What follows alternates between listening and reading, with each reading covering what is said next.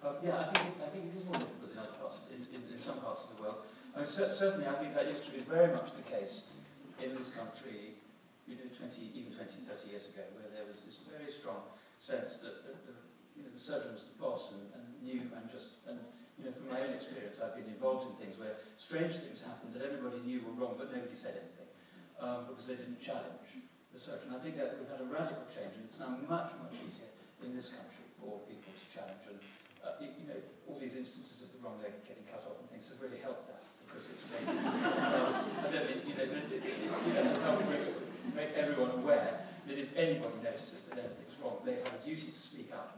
But I think you're absolutely right, in other parts of the world that just isn't the case. Yes. And it's much more a problem than we realise.